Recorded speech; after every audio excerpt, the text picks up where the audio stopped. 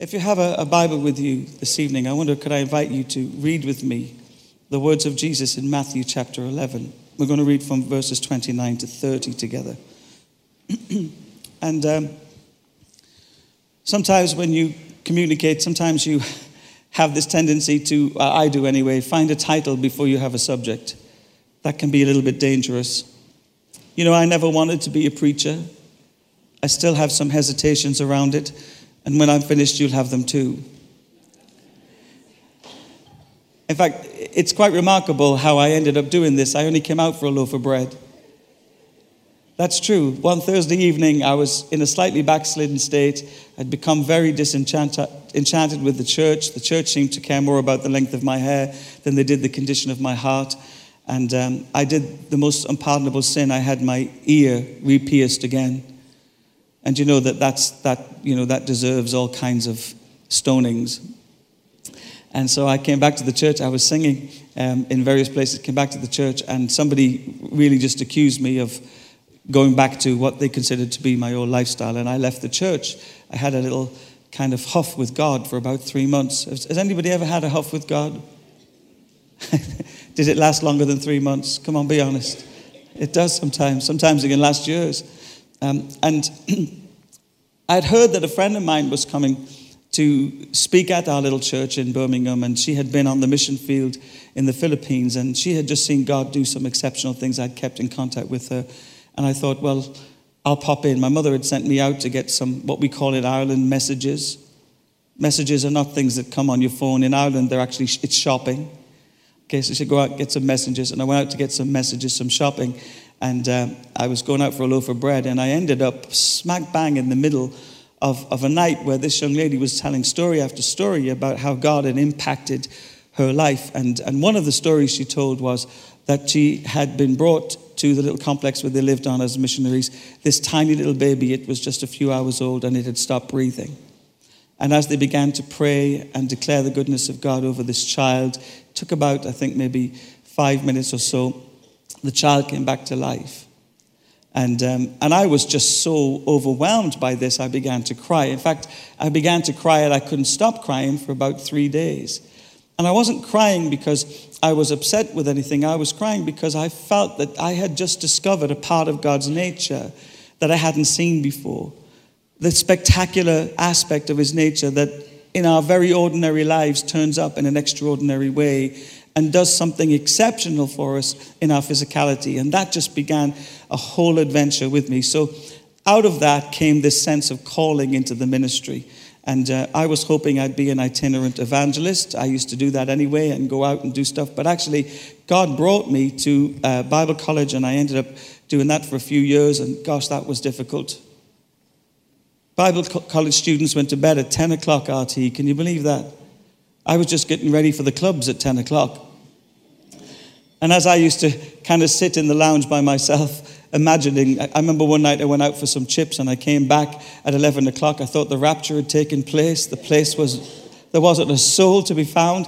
All the good Christian Bible college students would be in bed by 10:30, and I would stay up till 3 and 4 o'clock in the morning.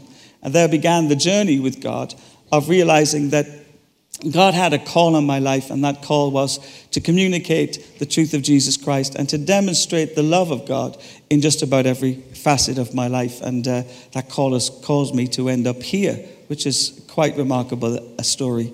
So I apologize in advance if I'm not what you expected, but tonight I'm all that you've got.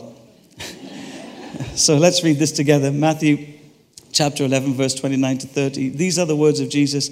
He says, "Take my yoke upon you and learn from me, for I am meek and lowly in heart, and you shall find rest for your souls. For my yoke is easy and my burden is light." And what we're thinking about tonight is the cost of discipleship. What does it look like for us as people to be yoked in Christ and to live the life that he's called us to with all its beauty and all its glory and all its power and all its capacity here on this earth? And for me, discipleship somehow has become something of a program in the church, when actually I believe God's intentionality was always that it would be more about relating to God and with God in a way that brought internal and therefore eventually external evidences that God was who he says he was. And Jesus picks up that thought. And he picks it up because for us tonight, the cost of non-discipleship is actually far more expensive than the cost of discipleship. Can you imagine what it would look like for us not to be walking with Jesus? Not to allow him to lead and guide our hearts and lives? Where would many of us be if we hadn't come into relationship with God? I know for me, I certainly wouldn't have been in a place like this, and I certainly wouldn't have been hanging out with nice people like you. In fact, the truth is, I probably would have killed myself by the kind of life that I was leading at that time. So the cost of non-discipleship to an individual is absolutely far more expensive than the cost of discipleship. And what about this thought? The cost of non-discipleship in a city is far more expensive to the eternal outcome of that city than the cost of individual and collective discipleship experiences that we're having here on the earth. And yet, most of the time, we grapple with the idea of the cost of following Jesus.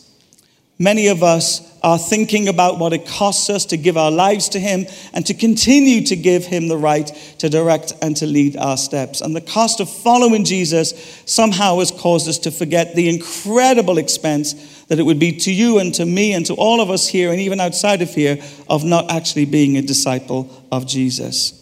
But my question to you tonight is one that I'd like us to think about together. The first question I have for you tonight is this: do you think it's possible for us to take God's yoke upon our lives and for that yoke to cause us to find rest for our souls?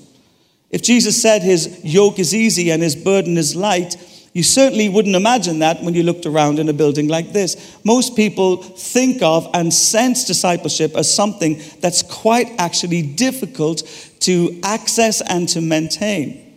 And I have a bit of a problem with that, because if I believe that what Jesus is telling me is true, that his burden is easy and his yoke is light, then why are so many of us very downtrodden and very wearied by the process? For me, there are some questions around that I am seeking God's heart, and I hope he will answer. But the question I want to ask you tonight is important. Do I think that it's possible to have the kind of discipleship relationship with Christ where we live in the reality of his burden being easy and his yoke becoming light?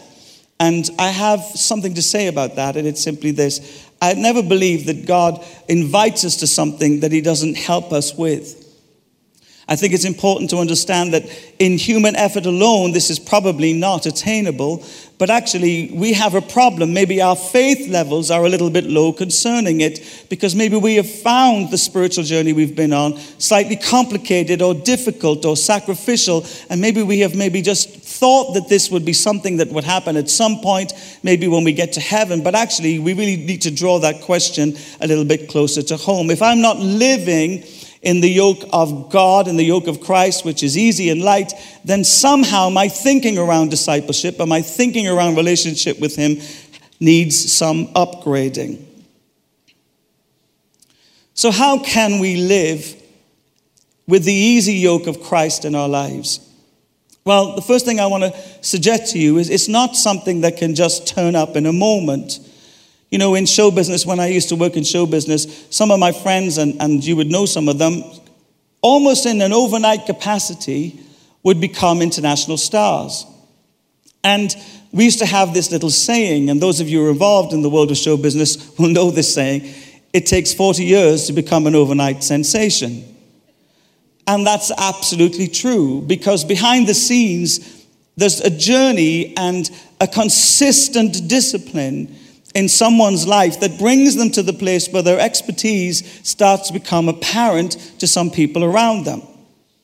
And the same is true in our spiritual journey. Sometimes we want to display the fullness of God in various moments in our lives. We want God to turn up in a hot spot or in a moment. And actually, the truth is, we probably will never see God move like that in our lives if we haven't learned the secret of day-by-day living and discipline in relationship to God.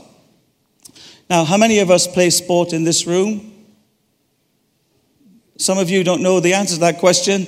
You're still making your mind up on it. But apparently, I've never played sport. I'm lousy at sport. I was never picked for anything in sport. But actually, I know that you can't just turn up on the pitch and expect to score like Beckham. That not only is it ridiculous to imagine that you could, and I know when you're young and naive, you probably think you do. You know, I have some friends and they scored a goal in 1978 and they're still talking about it. It's a bit like the World Cup that England won. Sorry, did I say that out loud? We're still talking about it. But actually, some of these people that have, achieved incredible moments and glorious, evidences of their talent have had a lifestyle and lived a particular way behind that story that actually has paid a huge amount of emphasis and impact on their capacity to score the goal or to reach the acclaim that they have reached. In fact, I understand with sports people, it isn't just even about the skill on the pitch.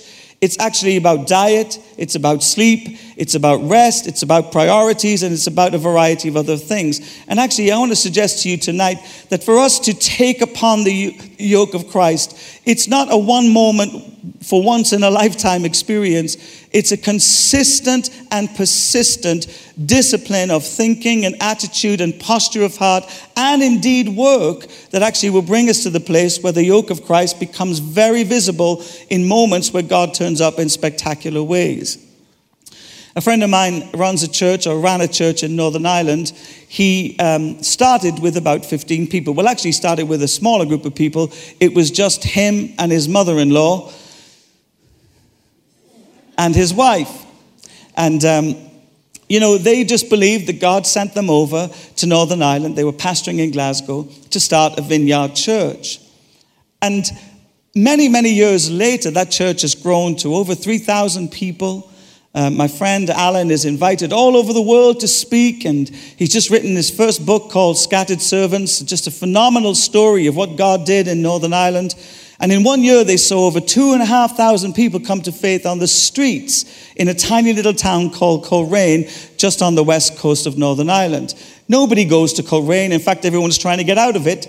But God sent them there and they started the journey. And of course, all these people come from all over the world. They want to find out how this move of God has happened. And when you actually bow down and begin to think about the story, you recognize some of those truths. That what looks like a massive move of the Spirit actually began 15 years ago, whenever Alan decided that every single Saturday he would go out onto the streets of his little town. He'd put a chair in the middle of the marketplace and he'd invite people to come for healing and for prayer. And you'll have heard of a gentleman called Mark Marks, and he actually has a ministry called Healing in the Streets. He was probably, I think, about the 10th or 11th person to join this church, and he had a belief that God would use him in signs and wonders. Well, out of that tiny little chair and a tiny little town center, God began to do something wonderful, but it didn't happen overnight.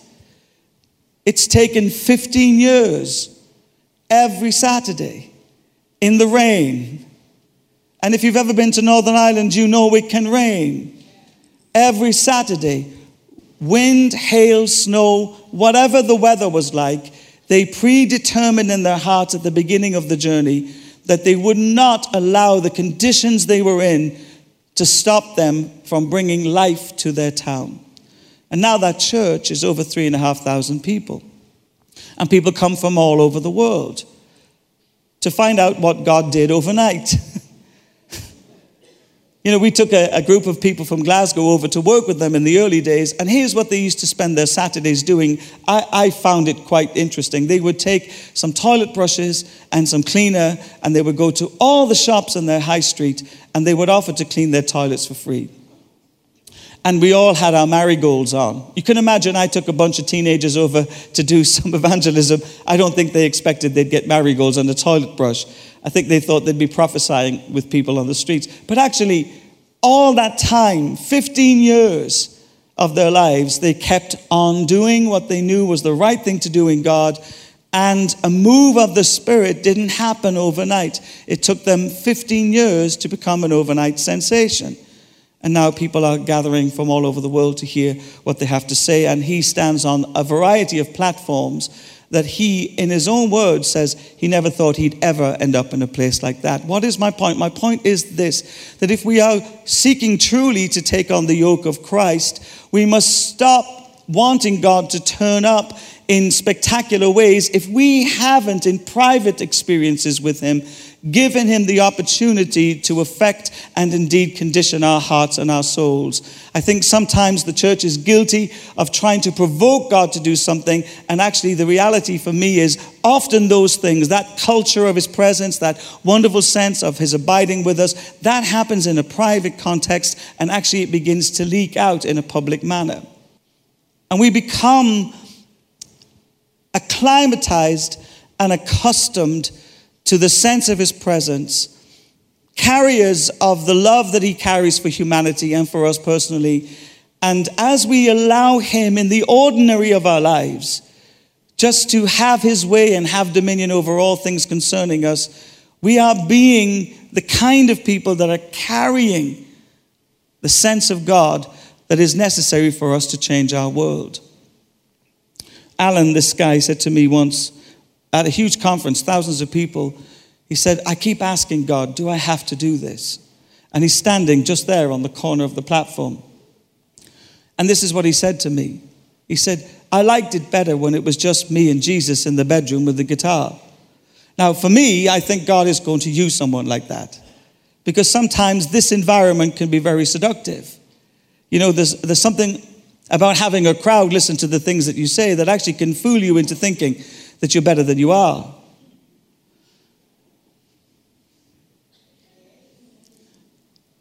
But a man who would rather be in the presence of God in private is probably going to be the kind of man that's been marinated by that presence. So when he stands in a place that's public, something begins to happen in the atmosphere. Hearts begin to change and lives begin to be transformed. Just like the athlete that spends all his time eating correctly and training correctly and working on the weaknesses in his capacity to score the goals or reach the acclaims that he wants, so must we be the kind of people who are working with the Spirit on a day-by-day basis, allowing him to facilitate in us and through us the kind of life that he can use in glorious ways. And I believe that Jesus demonstrates that to us. I believe we have a tendency in the Western world to look at the miracles and not see the way the man lived privately. We have an orientation to the spectacular, and we seem to ignore the ordinary parts of Jesus' life. Do you know, for the vast majority of his life, he wasn't known by people. He lived a very ordinary life, and he would have had very ordinary experiences. But in those ordinary times, God began to fashion something extraordinary in him. You see, if we have faith in Christ, we must also believe that he knew how to live, not just how to minister, not just how to affect people for good, but how to live. So what did Jesus do privately that caused God to show up in and through his life publicly? Well, I want to highlight a couple of things that I think may be important for us to think about. The first thing I recognize that Jesus practiced was solitude. Have you ever practiced solitude? You know, I think sometimes in the Pentecostal church, we think more is more. And some of the greatest people that we admire, that have written some of the most exceptional things about God, have been people who have had times and seasons of solitude where they were left in a place of aloneness with God that really deepened and strengthened their character and their understanding of the nature and the person of God. And yet, I've never been to a conference or stood in a gathering like this where somebody suggested to me that solitude might be a good thing to practice. Particularly in our crazy world where if we're not connected with 1 million people on Facebook, we think the world has rejected us. Do you know, I have people who are my friends on Facebook. I don't know why. I think it was a moment of weakness. I said yes to everybody. And some interesting people think that I'm their best friend. They send me messages at 2 and 3 and 4 and 5 and 6 in the morning. And because I'm so technically challenged, I don't know how to get rid of them off Facebook. If you happen to be one of them, I do apologize in advance. But you know, I really don't care what you're eating at 3 in the morning. Just so we're clear, I don't have a great desire to know what you're having for breakfast. And really, your pictures of, your day out trip to Blackpool is probably not going to make my life any better than it currently is. But we're obsessed with connecting, obsessed with multiple connections. In our house, I sit in front of a thing called the television. Has anybody got one of those? And just in case we missed it in the room, we've enlarged it about 10 times over the years. It's like a little mini cinema. So that's going in the background. But I also have a computer. So I'm watching this and I'm talking to somebody on this. And just in case I should miss a single thing, just a single thing of connecting with everybody else who really doesn't know me, and really, if they're honest, probably would be better off not knowing me. Actually, I've got this going as well. So we're twittering and hashtagging and texting and emailing and watching. And if we're not careful, and I think we're not careful about such matters, we are refusing to allow there to be moments and seasons in our lives where solitude is to our greatest advantage. To be alone with your own thoughts seems like an alien concept these days, particularly in a world where everybody's telling you what you need to think and how you should think. To be left alone with your own thoughts, and even to practice solitude as a discipline in our lives might actually be a very helpful way for us to begin to experience an increasing measure of the yoke of Christ in our hearts and in our souls. The second thing that Jesus seemed to do was he practiced silence. I don't know if this seems like an alien concept to you. For some of us, we think talking is cathartic, so we just keep talking. And I'm Irish, so I can talk. And I must tell you, I didn't kiss the Blarney Stone. I think I swallowed it whole, if I'm honest. If there's a gap in a conversation, I don't know if you're like me, I get so embarrassed by some silences. I just talk and talk and talk and talk. And I find myself listening to the things I'm saying, and I think it's utter tripe, and I'm not even sure why I'm saying it, but I'm saying it. I remember over the years we've had some prophetic people come to various churches that we've been in, and prophetic people generally are not chit-chatty about things. I think there's a mystery they want to pretend exists around their life, and so they tend to be very slightly distant and almost kind of with spiritual ADHD issues, you know what I'm saying? Slightly off-center. And we had once a man come to us in Glasgow, and I so wanted him to come, and I really believed that God would speak to us, and God did all of that, but he just didn't talk. And so you have these moments off the platform where you're sitting with these people for prolonged periods of time, and I must confess to you, after about 10 minutes, I caved in. 10 minutes of silence, we got past the initial, thank you so much for being with us, and he just went, okay, was your travel long? And after about 4 or 5 interactions like this, I started doing what I do. So tell me about your family, and where did you get brought up? And the man was looking at me, and it was like one of those things, when you see in the film where somebody just gets further and further and further and further away from you. I could feel that his desire was to leave the room, but he was too polite to do so. What is so wrong with silence? What is so wrong with there not being a myriad of voices saying all manner of things to us? And it seems to me when I look at the way Jesus lived his life, he was comfortable in solitude and he was at ease with silence. Even when he was being accused for all manner of things that he didn't do, he chose not to speak. There must be an incredible power in choosing not to speak. Can somebody say amen to that? And the truth is, when you are familiar with somebody, sometimes words are a little redundant. I find now with Jane, after 25 years of marriage this November, sometimes we don't need a lot of chit-chat. We don't need a lot of conversation. Well, no, let me be clear. I don't need a lot of chit-chat. I don't need a lot of conversation. Sometimes if Jane's been on her own for a long period of time, she wants to tell me every single thing that's happened to her in the course of the day. And I do say to her, the headlines alone will be sufficient. But actually, we go through all of the subtext, and I thought, and they felt, and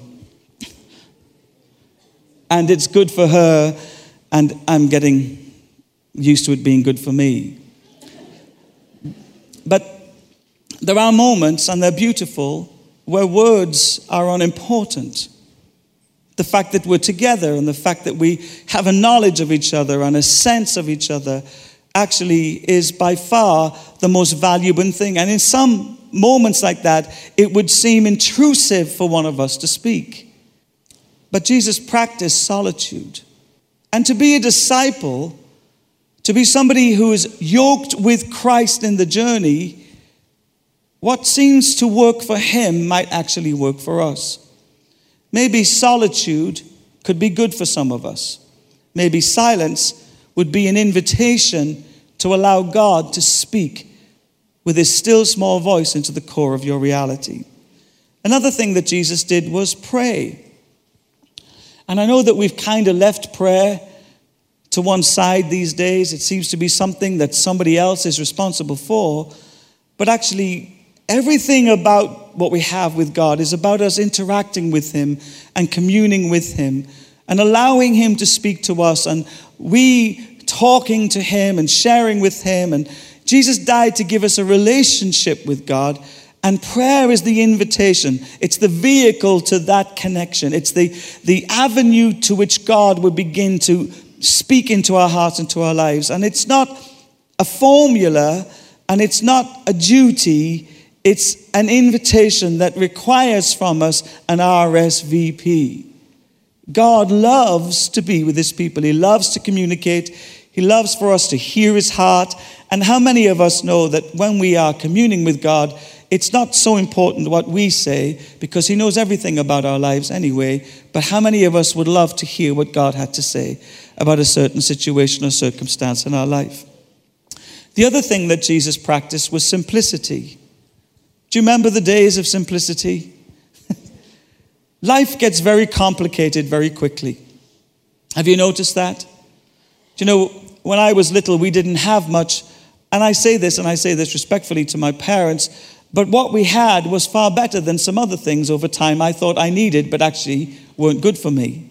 We didn't have a lot of money. We didn't have a good reputation. We were traveling people. We didn't have the finer things of life. But actually what we did have was so special and so valuable to me that even now, I'm 57 years of age, I look back and I think, gosh, I wish I'd valued those things a little bit more than I did at the time. There was a time in my life when I wanted to escape my family, and my family were a little bit rough around the edges, and I thought I was sophisticated. I know it's a puzzle, isn't it? But you know, I would try and avoid connecting my family with people that were in my other network of friends or connections. And you know, my mother just didn't pay attention to any of those social cues. She just barge in and say whatever she wanted to say. And she was a wonderful Irish mother who felt that she had the responsibility of correcting everybody on the planet. And so I would bring these people back and she would say, I think you need to, that's a terrible color in your hair, son. She said to one of my friends, you need to go and get that done properly. That's dreadful. The guy had spent over 150 quid having his hair coloured a variety of colours, and my mother said, that looks terrible on you. It looks terrible on you, son. Come upstairs, I've got a bit of dye, I'll do it for you while you're here. She just had this wonderful way. And you know, the interesting thing looking back is people were never offended, or if they were too frightened to say they were, because she probably could have said something else. But life was simple. Life was simple, it was uncomplicated. Do you ever think that sometimes this has become very complicated? It's just very complicated. And I wonder if we need God to detangle us from the complications or the sophistications that we think offer us life. I think to lead a simple life where certain things are not necessarily as valuable as they have become for us might actually be a very positive thing for our soul. And it invites us into the experience of Jesus carrying something special here on earth of God's presence. The other thing that Jesus did is he lived sacrificially. How many of us struggle with that? In a world where the Trinity for many of us is me, myself, and I, it's very, very difficult to look beyond ourselves. You know, I remember coming to faith fairly late in life, but actually coming to church was quite an eye-opener. When I started leading worship, people would say things like this to me, and they were earnest. They said, well, I didn't get anything out of that.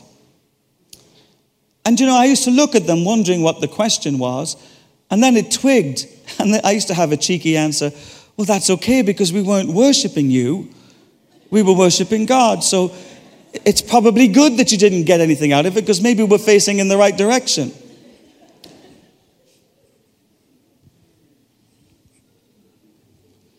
We've got to be very careful with our lives that we don't make everything about us. And we have these wonderful slogans on all the adverts, because I'm worth it. If you're not careful, if I'm not careful, the Trinity of me, myself, and I will push aside Father, Son, and Holy Spirit. And you do know, don't you, that it's really good for you to live off-center. That if you are the center of your universe, you probably won't be very fulfilled in life. But when you live off-center and you allow God to be the center of all things, you find that actually living off-center actually makes you at the center of the purposes of God. So solitude, silence, prayer, simplicity, and sacrificial living. I think they're all connected to the kind of life that Jesus lived as he carried the presence of God here on this earth. So what is the secret? Well, I think there are three things I want to suggest to you, and then we'll go to some prayer. The first thing I'll say is this, that the easy yoke involves a life of training, not a life of trying. Paul spoke of this in 1 Corinthians 9, verse 24 to 27. He says, do you not know that in a race all the runners run, but only one gets the prize? Run in such a way as to get the prize. Everyone who competes in the game goes into strict training. They do it to get a crown that will not last, but we do it to get a crown that will last forever. Therefore, do not run like someone running aimlessly, and do not fight like a boxer beating the air. No, I strike a blow to my body and make it my slave, so that after I have preached to others, I myself may not be disqualified from the prize. So if you want to live under the yoke that's gentle and light, you need to understand that trying won't produce that. Striving will never produce that. Actually, what we need is training. We need God, through his word and by his Spirit, to give us the capacity to be in training on a daily basis to accommodate his purposes in our lives. I think it was Wesley who said, the training is the means I live by grace. He spoke of a means of grace. If we're going to experience the easy yoke, church, we need to arrange our lives around the person of Jesus. Reflecting in his character and his commitments, we need to enter into training to win an imperishable wreath. And no disciple is above their master. And every disciple, when fully trained, will be like his master. And we need training to become like our master. Trying is not enough. Training is essential. And Jesus understood that fact. I believe we sometimes forget that he was trained by God through the course of his life. In Luke 2, verses 41 to 52, we pick up the story where Jesus is found in the temple, and he's preaching this most incredible revelation of God. And actually, at the end of it all, he didn't go on to an international ministry. He ended up back home with his family. And you can imagine the discussions around the kitchen table about what he thought he was and why he was doing what he was doing. Jesus was being trained by God in the ordinary and everyday of his life. After he received the baptism at the hands of his cousin, John the Baptist, Jesus went into solitude. He fasted for a month and a half, and afterwards, as his ministry proceeded, he was alone much in that time, often spending the entire night in solitude and prayer before serving the needs of his disciples and hearers of his gospel the following day. So the first thing I'd say to you is this is not a trying thing, it's a training thing. How many of us have longed to be trained to live in the fullness of God? You have a great friend and companion that will help you with that. I'm sure you imagine that I'm about to say is absolutely essential to this process. The Holy Spirit has been given to you so that we can be trained to embrace the fullness of Christ in our life. So to live with an easy yoke means that we are called to live as Christ lived. Second thing that produces an easy yoke is finding my worth and identity in who I am, not in what I am doing. It's very easy, and I think it's become very familiar in the church, a phrase that I've picked up over the years, that we are human beings, not human doings. But the truth is that actually, if we're honest, we all tend to be a little bit demonstrative about the doing and pay attention to activity far more than we do to the practice of abiding in the reality of who we've become in Christ. I had this little phrase as I was preparing for this, and I believe it's probably something worth jotting down. It says, we're living from love, not living for love. We need to live out of love, not living for love. Romans 8, verses 37 to 39, it says, no, in all these things we are more than conquerors through him who loved us. For I am convinced that neither death, nor life, nor angels or demons, neither the present nor the future, nor any powers, neither height nor depth, or anything in all creation will be able to separate us from the love of God that is in Christ Jesus our Lord. John 3, verse 16, a very famous part of the Bible says, for God so loved the world that he gave his only Son, that whoever believes in him should not perish but have everlasting life. 1 John 4, verse 9 to 11 says, this is how God showed his love amongst us. He sent his one and only Son into the world that we might live through him. This is love, not that we love God, but that he loved us and sent his Son as an atoning sacrifice for our sins. Dear friends, since God so loved us, we also ought to love one another. It's clear to me that when I look at the way Jesus lived, that these practices that he did in private actually turned up in very public ways, but actually he also adopted a very clear understanding that he was the beloved Son of God. We know that when Jesus was baptized, the voice of the Father comes over that moment and he says, this is my Son whom I love, in him I am well pleased. And if we're working for love, we will find ourselves always not living under the ease of the yoke of God's presence in our lives. We'll find ourselves striving, not abiding in an already accomplished thing that God has done for us, which is that we are the beloved of God. So let me just go over those again. The first one is simply this, that you and I have to be trained to live under the yoke of God. We cannot attain to it by striving. The second thing is that we need to live out of love, not live in this world searching for love. And the third and final thing I want to share with you is this, that God wants us to experience this wonderful yoke of his presence, but we must prioritize joy in the Lord if we are to be able to sustain that kind of ease in our lives.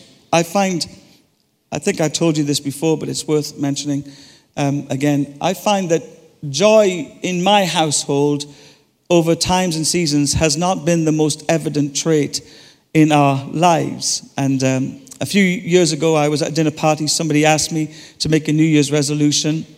And in that moment, I was trying to be clever. I said to this person, I resolve not to make any New Year's resolutions. And the Holy Spirit whispered to me, well, I'd like you to. So I imagined what that would be. Would I pray more? Would I read my Bible more? And this is what God said to me. I'd like you to resolve to be happy. Now, my first response was, and forgive me, RT, forgive me, Louise, I'm not American. I don't know how to be happy. I'm Irish. We're born miserable, we live miserable, and we die miserable. How am I ever going to be happy? And God gave me 3 things to do. He said, I want you to think happy thoughts. Now, if the first invitation was problematic, this was even worse. Because how do you think happy thoughts? And I imagined how I would be kind of smiling on the outside and vacant on the inside. What would that look like? And then I was reminded of this scripture. Whatever is noble, whatever is praiseworthy, whatever is excellent, these things think upon. You know, much of my thinking was not about the joy of the reality of the salvation work of Christ in my life. Could you honestly testify that if we were to see all of your thoughts, that you were living in the fullness of that joy? And yet the Bible teaches us that so as we think, we live. And so I was questioning all that time, God, why is my life so difficult?